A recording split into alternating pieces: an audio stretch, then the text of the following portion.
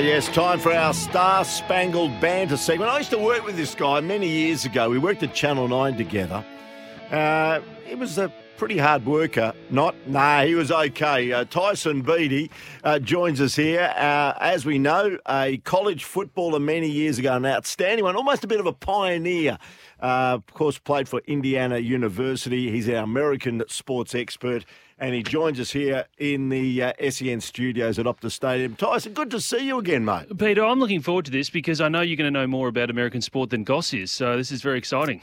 Well, yes, it's a generational thing. I reckon if my son was here, and my son is 30, I tell you what, he would know everything. Like, I know that Ricky Rubio, who used to play for the Minnesota Timberwolves and ended up at the Utah Jazz, was his favourite player. And he was absolutely flabbergasted how the Minnesota Timberwolves let Rubio go. And, of course, we saw Rubio play for Spain in the Olympic Games just recently. Yeah. He was a star performer. He was very good, and the FIBA have just announced their Olympic All-Star 5. So these are the best 5 players from the Olympics that we've just watched. Ricky Rubio, Luka Doncic, who was in Slovenia. Slovenia. Kevin Durant and Rudy Gobert.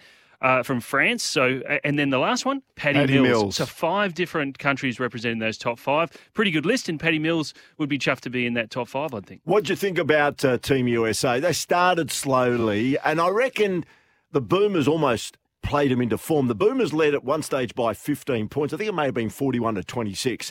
And then they kicked into gear and they scored, 28 out of the next 32, and that was it. Sometimes that happens for the American teams at tournaments. They're not naturally an egalitarian type of team. Unlike the Boomers, who are sort of a natural team-oriented based players, the US takes a long time to warm up in tournaments, but by the time they get going, their talent shines through. So they deserve to win the gold medal, but the bronze, wasn't it fantastic for us? But what does that mean for Australian basketball now? First ever medal, bronze medal. Patty Mills, the captain, played his heart out and he led by example, which was great to see. Yeah, I think basketball's booming in Australia. It's been booming for a while in terms of participation numbers, and that's important. But I think the bigger story is around the number of players that we've got going into the NBA and how that's kind of generating excitement. There's a broadcast deal with basketball for next year for the NBL, which is very significant compared to, they haven't really had something like this for a long time. So I think it's on the edge of another big golden era. Ben Simmons, where's he at, do you think? And do you think he would have looked back and thought, maybe I didn't make the right call here?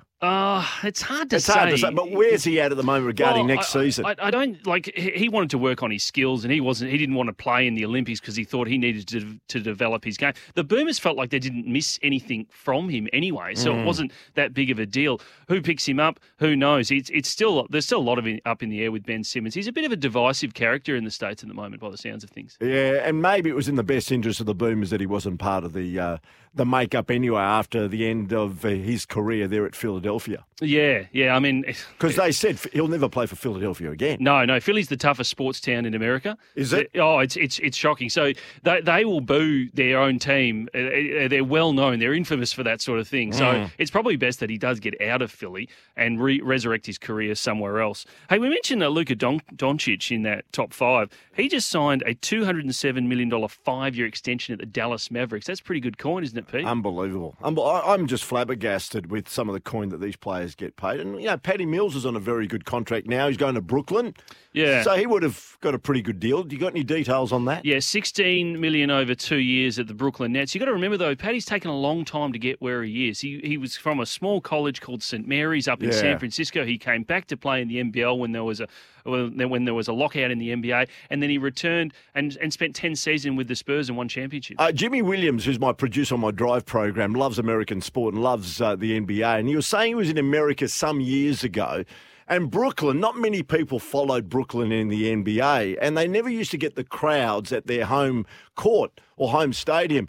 And so he went and got a Big Mac from the local McDonald's, and they were handing out general admission tickets to go and see Brooklyn play. And now all of a sudden, Brooklyn are one of the star attractions with the players they've recruited. Brooklyn, have you spent much time in New York City? Yeah, I've been in New York twice, and I've been to Brooklyn, the Brooklyn Bridge. It's a grungy kind of place, very hip. It's got a huge population. It's the biggest borough in New York, isn't it? Yeah. Great pizza spot right under the bridge, under the Brooklyn Bridge. I mean, world famous pizza spot. We're getting off track. That's okay. That's okay. Because I intend to go back when things return to normal. Yeah, they're probably the favourites heading into next season. Is it Grimaldi's? Yeah. Chris has just knocked it up. Oh, someone's knocked it up. It is. Yeah. It's world famous. It's been on a lot of TV shows and that sort of thing. But Brooklyn Nets probably the favourite going into next season for the NBA title at this stage. Unbelievable. Tell us about Josh Giddey, currently taking part in the NBA Summer League. Yeah, so 6th overall pick from the Adelaide 36ers. That's probably, you talk about the growth of basketball, Pete. To say, and we've been watching this Luke Longley Australian story series, which was quite fascinating. Now, Josh Giddey, 6th overall, played in the NBL last year. 20, 30 years ago, you'd never have dreamed of a guy coming from the NBL and getting straight into the NBA, being drafted out of the NBL. Unheard of. Anyway, he played his first game in the Summer League for Oklahoma City Thunder against the Detroit Pistons. He started with a bang, dunked a ball within the first 30 seconds. Everyone was very, very excited, then twisted his ankle. So he's probably going to be out for a couple of games, but it's still in the preseason at the moment. Okay, let's turn our attention to the NFL. The training camps have begun. And the star quarterback Lamar Jackson has copped COVID for a second time, so Tyson. The Baltimore Ravens, previous MVP, one of the most exciting players in the NFL, Lamar Jackson, has gotten COVID twice now. So he's still not vaccinated. 90% of players have been vaccinated. So the NFL are pretty happy with because the NFL was hit quite considerably last season, wasn't it, with the COVID situation? It was. So the NFL has taken a hardline stance on vaccinations. They're saying not on the players, but on the clubs. So they are going to hit the clubs if players end up getting COVID and the games have to be postponed.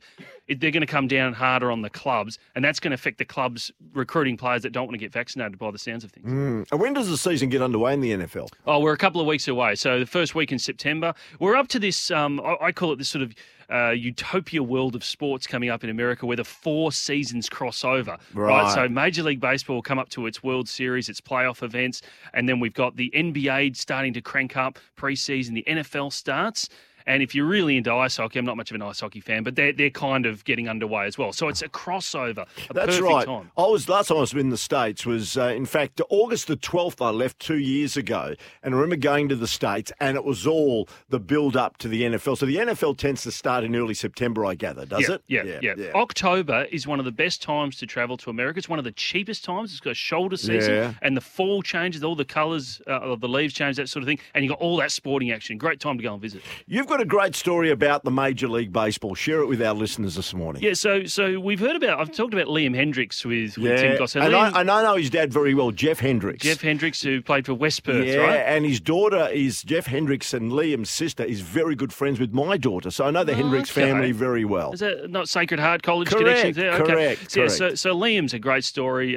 Signed a massive contract last season. He's the only 2-time All-Star in the history from Australia that's played in the major leagues. He's becoming an absolute superstar. Anyway, he's part of a game between his Chicago White Sox and the New York Yankees to play at a place in Iowa, which was the film site of Field of Dreams, the 1989 Oscar-winning movie. The Kevin Costner movie. Yeah. So one of the most famous lines in movie history. That's where he hits a ball and it knocks out the lights. Yeah. You remember that? Yes. Yeah, so Kevin Costner, one of the most famous lines in movie history. What is it?